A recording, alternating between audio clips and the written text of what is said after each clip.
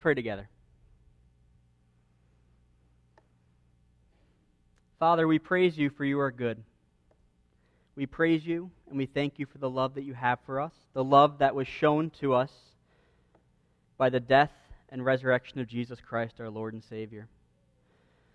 Father, I just pray that this service and this message will honor and glorify you. God, I pray and I just thank you for your word. We thank you for the many truths that are revealed about who you are. And Lord, as we look and talk about faith and belief this morning, I pray that at the end of this message we can just examine our own faith and ask the question, do we live out what we believe? So Lord, I pray that the Holy Spirit will convict us if we need convicting. I pray the Holy Spirit will give us joy if we need joy. And Lord, I just pray that we can be reminded of the love we have in Christ Jesus, our Lord and Savior. And it's in His name we pray. Amen. Well, hopefully you're still there in John chapter 4. We're continuing our series through his gospel. And I want to start off by sharing a story that I love sharing with the youth group students. And I don't know if I shared it in a previous sermon, but I was like, I'll share it anyway. It's the story of a man named Charles Blondin. He was a French acrobat, and this is a real story, and this was earlier in like the 1900s. What he would do is he would set up a tightrope and he would walk across Niagara Falls. He'd start on one side, he'd walk across, and then go back to where he started. And every year he seemed to up the ante or up the challenge a little bit. So the first year he went there and he says, does anybody think that I can do this? And people are clapping, yeah, we believe you can do it. So he walks across the tightrope and then he walks back. The people are cheering, they're going nuts, they're going crazy. The next year he says, how many of you think I can do this blindfolded? They're like, yeah, Blondin, you can do it, we believe. So he puts his blindfold on, he goes across the tightrope, and he walks back flawlessly. The next week he says, how many of you think I could push this wheelbarrow across the tightrope? They're like, Blondin, we believe, yes, you can do it, you're so good, you're great. So what does he do? The next year he goes like this, or he's not blindfolded, but I don't know why I closed my eyes. He goes across with the wheelbarrow. The next year he comes back. How many of you saw me last year with the wheelbarrow? Yeah, Blondin, yeah. How many of you believe I can put somebody in it and push them across? Yeah, Blondin, we believe you can do it. And then what he said shocked the crowd. He's like, okay, any volunteers? Right? The crowd, which was roaring with excitement, was silent. Why? Because they weren't able to live up or live out the faith that they had in the great Blondin, the tightrope walker. And I feel like a lot of times that happens in our lives, especially when it comes to faith. And as we are walking through John's gospel talks a lot about belief, a lot about unbelief, a lot about faith. And we're going to continue in it, and we're going to see an encounter with a certain man, a father. But before we get there, we've already seen a bunch of different characters, a bunch of different people in the gospel so far, with different tiers of levels of unbelief. And here's what I mean by that. So I will say there's a couple of different tiers when it comes to unbelief. The first reason why some people might not believe is a lack of exposure. These are people whose hearts are prepared and they're ready to receive Christ. They just need to see Him. They need the exposure. I think about the disciples Andrew and John. In chapter 1, Andrew and John were the disciples of John the Baptist. And John the Baptist looks at Jesus, points to Him, and says, behold the Lamb of God who takes away the sin of the world. He's saying, this is the long-awaited Messiah. I'm a no one. He's everything. He's the promised one we're waiting for. And what happens is Andrew and John now ditch John the Baptist, and he welcomes it. And they follow Jesus. They go to Jesus, and Jesus says, follow me, and they follow Him. Right? They had a lack of exposure, and then when they saw Jesus, they went to Him. The second tier, as we move a little bit deeper or harder in unbelief, is a lack of information. These are people who need to hear the Word of God. I think about the woman at the well. She knew the Word of God, right? She knew the Old Testament. She knew the Messiah was coming. She saw Jesus, but it took a conversation. It took having to talk with Jesus to listen to the Word talk and to reveal Himself as the Messiah. And what we learned about that is she went away, rejoicing that she met the Messiah, and she brought the whole town back with her. And the town was transformed. The next tier that we see in John's gospel so far are those who have a lack of evidence. They have an unbelief because of lack of evidence. They need to see the works of Jesus. They need to be convinced. I think of Nicodemus. If you remember Nicodemus in John chapter 3, he calls Jesus someone who is sent from God. He talked with Jesus. He saw Jesus. And it took a long conversation with Jesus, and I would argue that towards the end of John's gospel, we'll see Nicodemus again, and I would argue that through seeing Jesus' continued ministry and the healings and the miracles and seeing and listening to Jesus, I believe he came to a genuine saving faith as we revisit, or we'll see him at the end of John's gospel. Also, this father that we see here today in the text fits into this category. And the fourth tier of unbelief that we see in John's gospel, which is the hardest or the most intense unbelief, is those who have a deliberate hard heart. Those who have that no amount of evidence will suffice. No matter what Jesus does, they're not going to believe. They reject his claims. And I think the obvious answer who fits in this category is the Pharisees. Over and over again, Jesus does amazing miracles. The Pharisees don't call out Jesus as a phony. They don't actually attack his miracles. Why? Because there's so much evidence that what he did actually happened. They attack where his power comes from. They attribute that he has power from the devil, not God. But they never discounted his miracles. Neither did the people in society. They flocked to him. But here throughout John's gospel, we'll see those who no amount of miracles, no amount of evidence will ever prove to them that Jesus is who he says he is. And this morning here, we're going to see the request from a desperate father. And before we go any further, I just want to read verses 43 and 45 again. And what this section is a transition that connects from last week's sermon to now where we're going to be heading to today. So verse 43 of John chapter 4. After the 2 days, he departed for Galilee. For Jesus himself had testified that a prophet has no honor in his hometown. So when he came to Galilee, the Galileans welcomed him, having seen all that he had done in Jerusalem at the feast, for they too had gone to the feast. So over the past couple of weeks, we were at the woman at the well, which is in the town called Sychar, which is in the region of Samaria. And Jesus spent 2 days there, and that's what it says, after 2 days.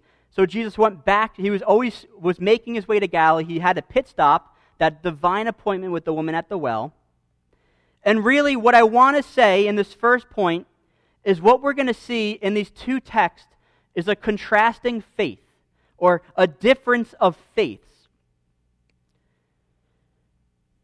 Jesus, spending the 2 days in Sychar, 2 days with the Samaritans welcomed Jesus. They invited Jesus, a Jew, to stay for 2 additional days in their countryside. They believed that Jesus was truly the Savior of the world because of his word. If you remember, the woman goes into the town, she shares her testimony, come see a man who's told me everything about myself. That was her testimony, that was it.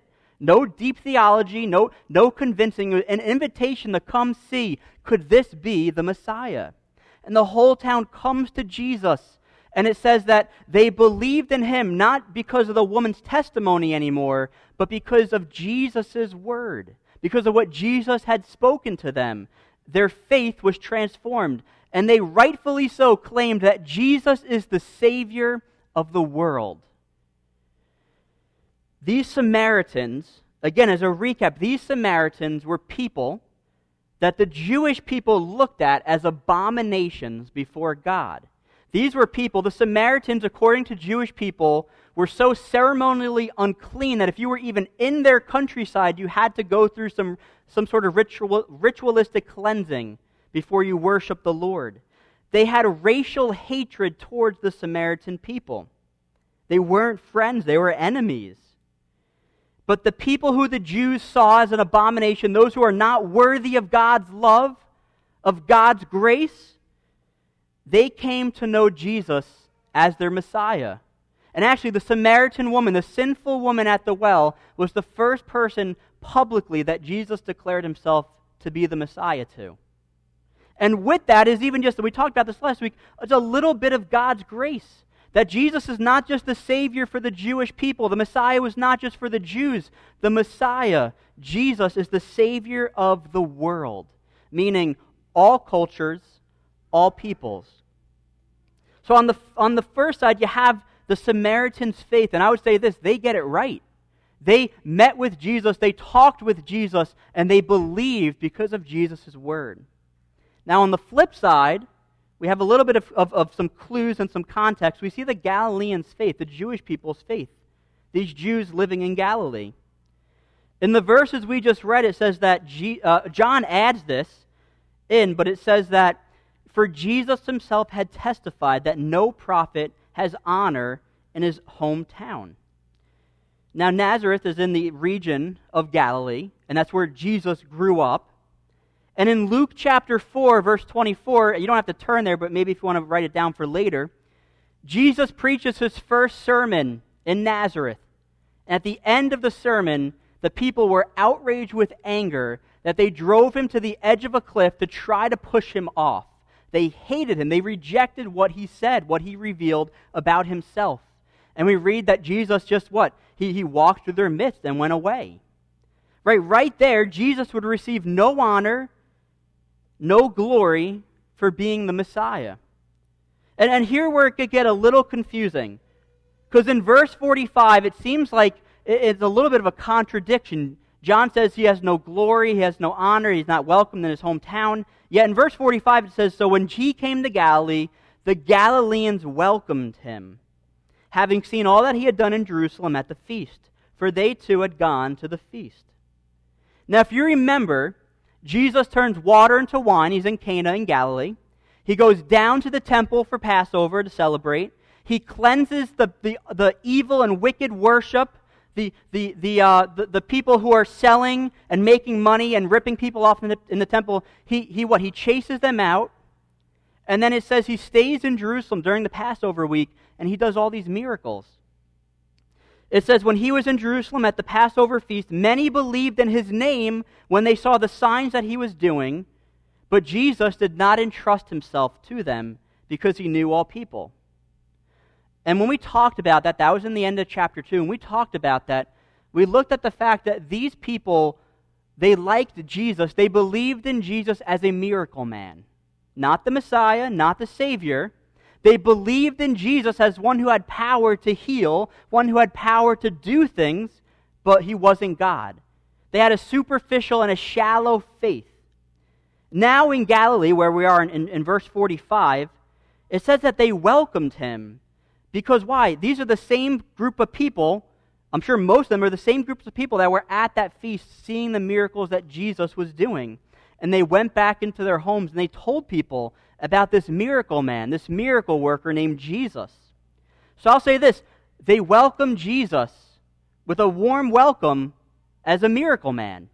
Right? They flock, they cling to him because he's doing amazing, extraordinary things. But that's all he was to them. They didn't have faith or believe in him as the Messiah. They didn't believe that he was God. So for these people, and the people that Jesus is talking to, they viewed him as a miracle worker, and that was it. They had this shallow faith in what they could see Jesus do, and that was the extent of what they believed about Jesus. And again, here in John's Gospel so far, with the Samaritans and the Galileans, we see these two different faiths from these two different people and who Jesus is. The Samaritans, again, they believe Jesus is the Savior of the world because of his word. Jesus didn't perform miracles. Jesus didn't do any extraordinary, amazing things in their presence. The text doesn't say that. It says by his word they believed, and they asked him, Jesus, can you stay with us for 2 more days? And on the flip side, the Galileans rejoiced in Jesus, the miracle man, Jesus, the miracle worker, but they didn't give him the glory and the honor, and they never would as their Messiah. And I'm talking like you have some individuals who might and may, but the majority, right, to say most of them didn't welcome him and give him glory and honor as their Messiah. And as I was working through these verses, it just got me thinking, how do we view Jesus? How do I view Jesus? How do other people view Jesus? Some people view Jesus as just a really nice, good, morally man. The problem with that is Jesus claimed to be God. He claimed to be the Messiah. He made outrageous claims that no man in their right mind would make. Not only that, you're denying his divinity. Some people believe that Jesus was, as Nicodemus says in chapter 3, a man sent from God, a prophet, someone who God has favor with. The issue with that is you're rejecting what Jesus said. He says, I am God. I and the Father are one. As Christians, how are we to view Jesus? He is God. He is our Savior. He's the one who came and died on the cross to save us from our sins, to make a way so that we can be reconciled to God, be made right before God. Again, it's important how we view Jesus. But not only that, it's important to live out your faith. Before Facebook, there was MySpace. Does anybody remember MySpace? You could raise your hand. Yeah, some of us remember MySpace. Some of you are like, what space? What are you talking about? It's basically the same as Facebook, but MySpace would allow you to have like a profile song, so when you went to someone's profile, it would automatically play a song. And if you forgot and your speakers were really loud, it'd give you a little jump scare. But not only that, I remember they used to always have like your religious affiliation. And I would say that 99% of my friends put Christian. And they were proud to put Christian. And I'll say this, they weren't Christians based on how they treated people, based on how they talked, based on how they lived out their lives. They had this shallow or superficial view of who Jesus was. Right? Some people are like, oh yeah, I believe that Jesus was real, and yeah, he died on the cross. That's a nice story. Like, he was a good guy. I think he's good. Yeah, I believe in Jesus. The problem with that is they're denying Jesus as their Lord. They're denying him as their Savior. So it's important. How do we view Jesus? How do the people we talk to view Jesus? As we share the gospel with them, it's important to meet them at a level. Right? If someone denies that Jesus is God, then you talk about them and you share why the Bible says Jesus is God. Right? So you walk people through their faith, or you walk them through their unbelief. But it all comes to this question, how do you view Jesus? So the first thing we see here in this transitional verses, we see a contrast of the Samaritans' people faith to now we're going to see the Galileans' faith, and we're going to see one individual man. And I will say this, number 2 in your notes, it's a desperate father. A desperate father. Let's pick up on verse 46. So Jesus came again to Cana in Galilee, where he had made water wine. And at Capernaum, there was an official whose son was ill. When this man heard that Jesus had come from Judea to Galilee, he went to him and asked him to come down and to heal his son, for he was at the point of death. So Jesus said to him, unless you see signs and wonders, you will not believe. The official said to him, Sir, come down before my child dies. Here in Galilee, Jesus is approached by an official. Now, some translations might say a royal official. It might say a nobleman. But regardless of what your translation says, he's approached by an official, by a father, with a request. And here's his request. His request is he asks Jesus to travel with him from Cana to Capernaum, which is about 16 miles away, to go and to heal his dying son. We see here a father requesting a miracle from the miracle maker. Maybe this father, maybe this official, maybe he heard stories about what Jesus did in Jerusalem. Maybe he heard about what happened at the wedding in Cana. Maybe word was spreading and Jesus' fame and popularity was growing. And there's that slight, glimmer of hope. This miracle man might be able to save my dying son. All this father knows about Jesus is that he has a dying son, and this Jesus has healed people. This Jesus has done mighty miracles. Maybe he'll come with me and heal my boy. Now I want you to notice something. A lot of times you read this and you might say, wow, look at the faith of the man. Maybe you could read it in that lens, but I'll say this. Look at the lack of faith in the start of the story from this man, from the official. In verse 47, he asks Jesus for a miracle, but he asks Jesus to come with him. He says, Jesus, can you come back to my hometown? Can you walk and travel 6 hours with me to be with my boy to heal him? He then asks Jesus to heal his son before he dies. Come quickly, he's going to die. He tells Jesus how he wants the miracle to happen. And through this request, I'll say this, we see a lack of faith. We see a lack of unbelief. We have Jesus, in this man's eyes, Jesus the miracle man. He believes that he has to be present for these miracles to take place. That Jesus has to see the boy to heal him. But not only that, he has to do it soon because once his son dies, he doesn't think that Jesus, this miracle man, can do anything. He doesn't think any miracle can save his dead son. But not only in verse 47, right? So we see a little glimpse of this man's request. We see a little bit of unbelief there. But also in verse 48, Jesus rebukes the man. It says this, unless you see signs and wonders, you will not believe. This sounds like a rebuke, like a negative, like Jesus isn't going to do it. And if you study the language here, that you is plural. Some translations might say, you people won't believe unless you see signs and wonders. And what Jesus is doing is he's using this man's lack of faith as a bigger picture for the Galilean crowd around. This man perfectly encapsulates and is the example of how the Galileans believe in Jesus.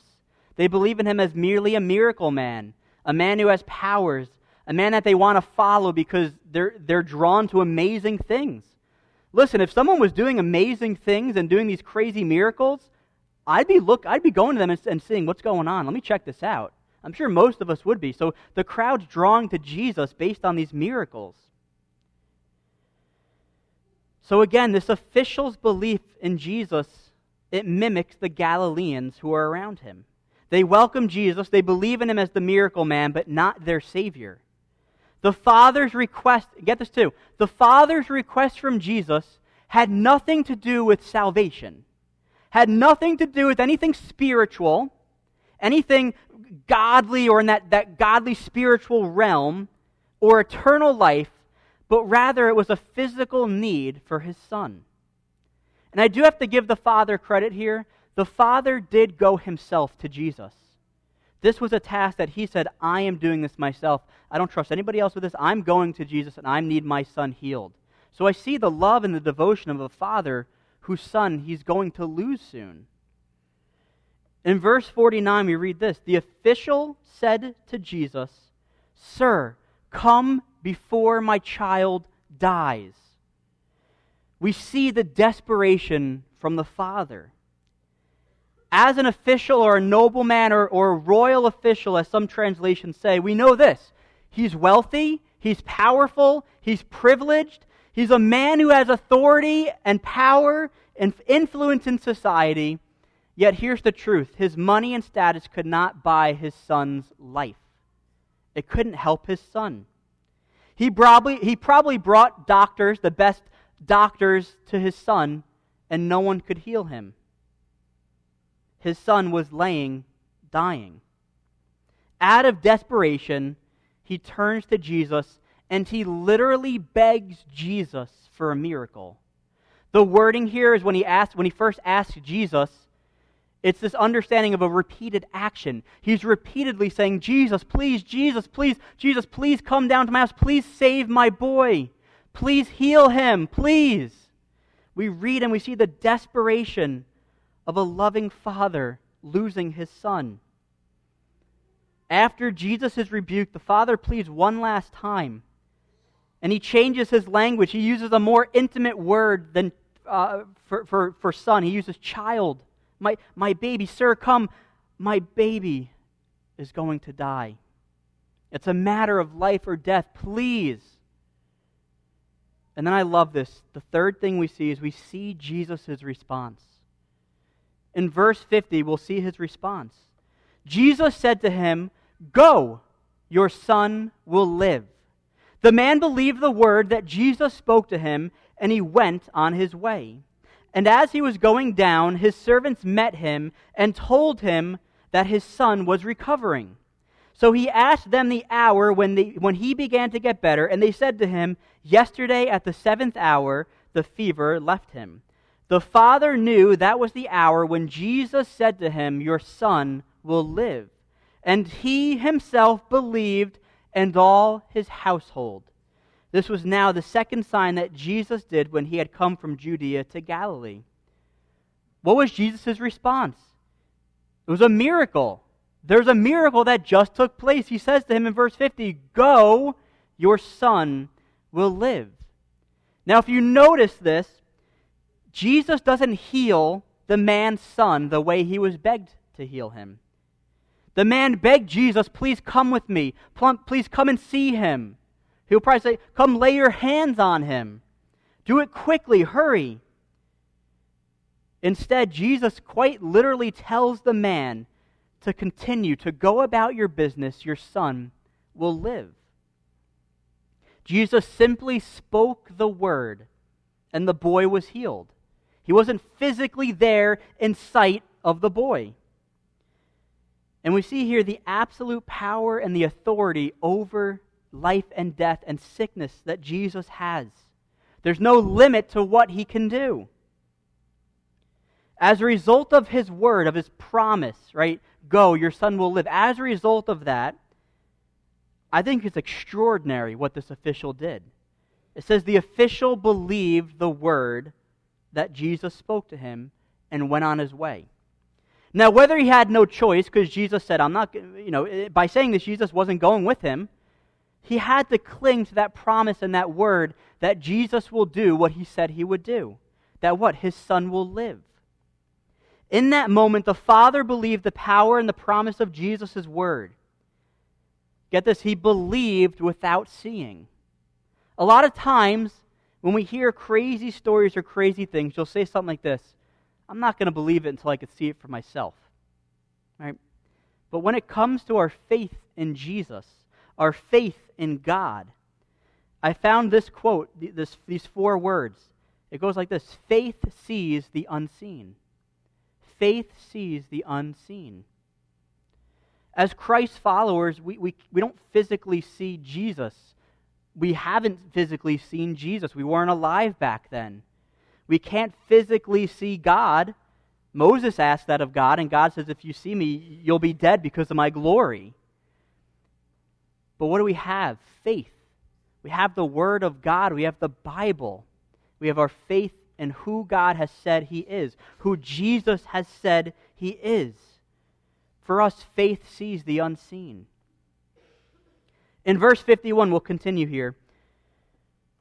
We see the man going back. He travels back home. In verse 51, as he's going back home, his servants met him, and they said to him, "Your son is recovering."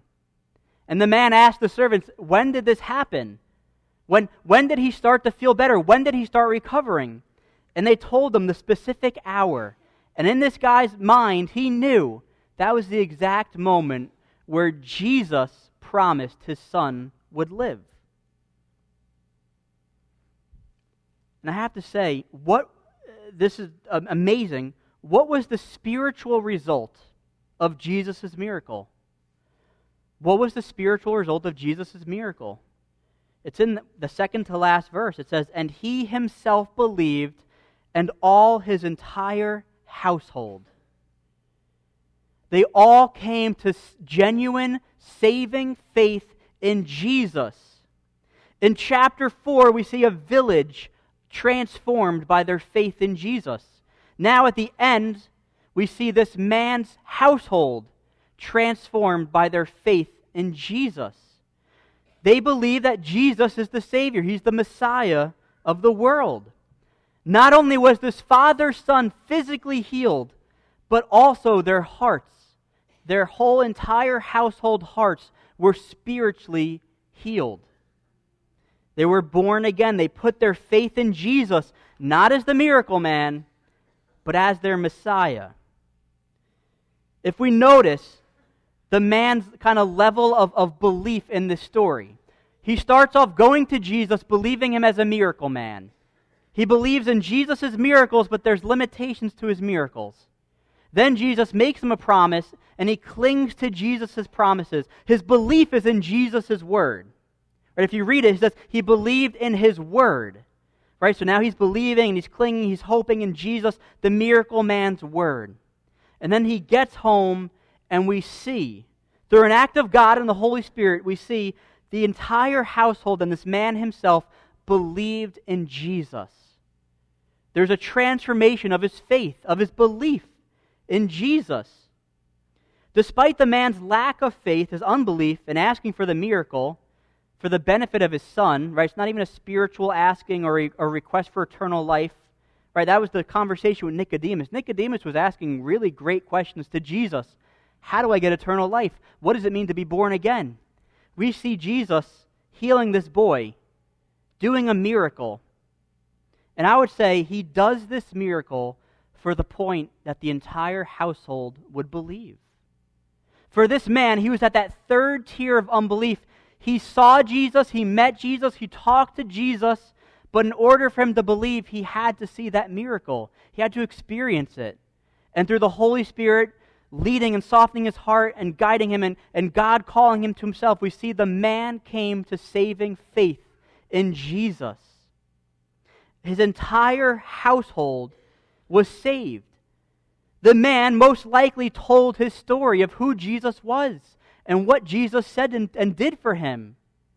So we even see that this man's testimony of Jesus, like the woman's testimony in Samaria, what? It had amazing implications. It led a whole town to Jesus with the Samaritan woman, and it led his household to Jesus. It's a reminder of this, that our testimonies in Jesus are powerful. I know some of us have a testimony, and you might say something like this: well, my testimony is kind of boring.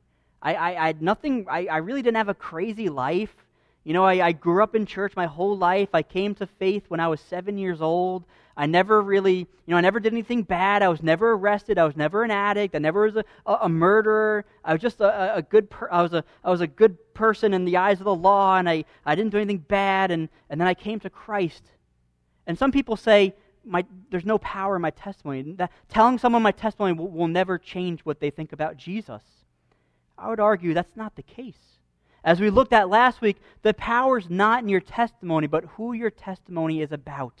And that's Jesus Christ, who's the Savior of the world.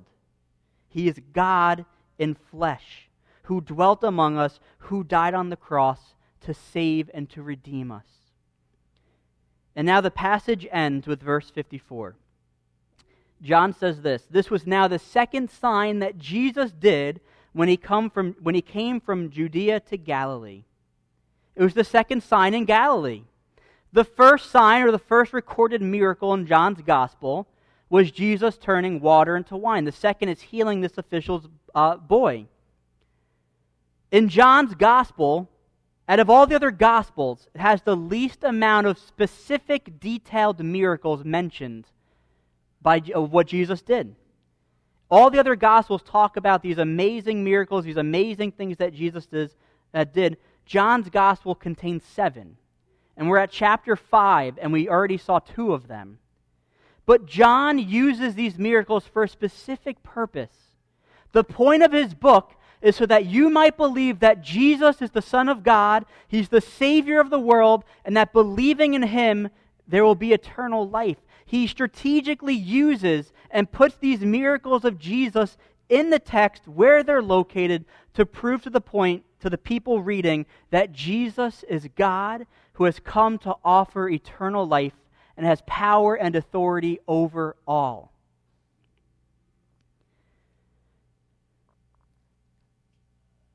A few weeks ago I met with somebody, and this wasn't in my notes, this just came to my head, but now I'll use this to end. I met with somebody and they said, what are you going through with your church? I said, I'm starting off with the book of John. And he said to me, oof, that's a long book. I was like, you're right, it is. It is. It's a very long book. He's like, why don't you do like a shorter book, like a little letter or something? And my response, and I've been saying this since the beginning, why are we going through the book of John? We've been here for a few months. We're at chapter 5. If you ask me, I say, wow, I can't believe we're already at chapter 5. Some of you might be like, oh my gosh, we're only at chapter 5. But why are we going through this verse by verse, story by story? I said from the beginning, John's gospel is both evangelistic and discipling. It answers the question, who is Jesus? That's the question we should all be asking ourselves. If we say we're Christians, what does it mean? Who's Jesus? Why do we follow him? But not only that, as we learn who Jesus is and read his word and memorize and get familiar with these stories, we can use this as what? As we evangelize. That Jesus is the Word made flesh, the Word who was with God in the beginning, the Word who was God. And why does it matter? John said it, so that you might have eternal life if you believe in his name. And when you believe in the name of Jesus, that expression, it means you're fully believing in everything that Jesus claimed to be, and every claim he made about himself, that he is God, that he is Savior of the world, that he died on the cross, that he rose again, and that there's salvation in his name. And if you don't know the gospel, here's some bad news. The bad news is we all die. Sorry, I don't want to be a Debbie Downer, but it's true. We all die. We all will die. The bad news is this. If you don't have faith in Jesus, the Bible says you spend an eternity without him in a real place called hell. And here's the good news. The good news of the gospel is that we can never be good enough. That sounds bad, but it's actually good news. We can never be good enough for God, and we never have to be, because Jesus came to pay the price for our sin. He came and paid it all by dying on the cross, taking on our sin and our shame on that cross, bleeding, dying, and rising again 3 days later, proving he is who he said he was. And John's gospel is clear. If you believe in the name of Jesus, if you put your faith and your hope in him and repent from your sins, turn away from your sin, it says then you will be saved and have eternal life. And that's the beauty and the power-saving word of the gospel. Let's pray.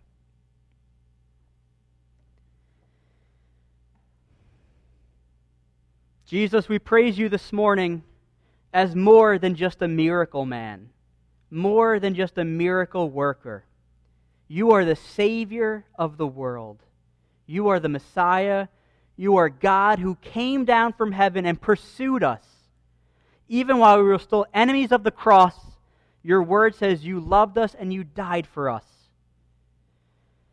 Jesus, I pray that as we can examine our own belief, our own faith in you this week, I pray that we can come to the conclusion and come to the encouragement that we live out our faith in you.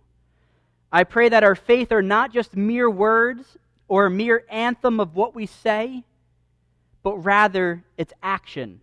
Rather, we can show the people around us what it means to have faith in you, Jesus, as our Lord and Savior.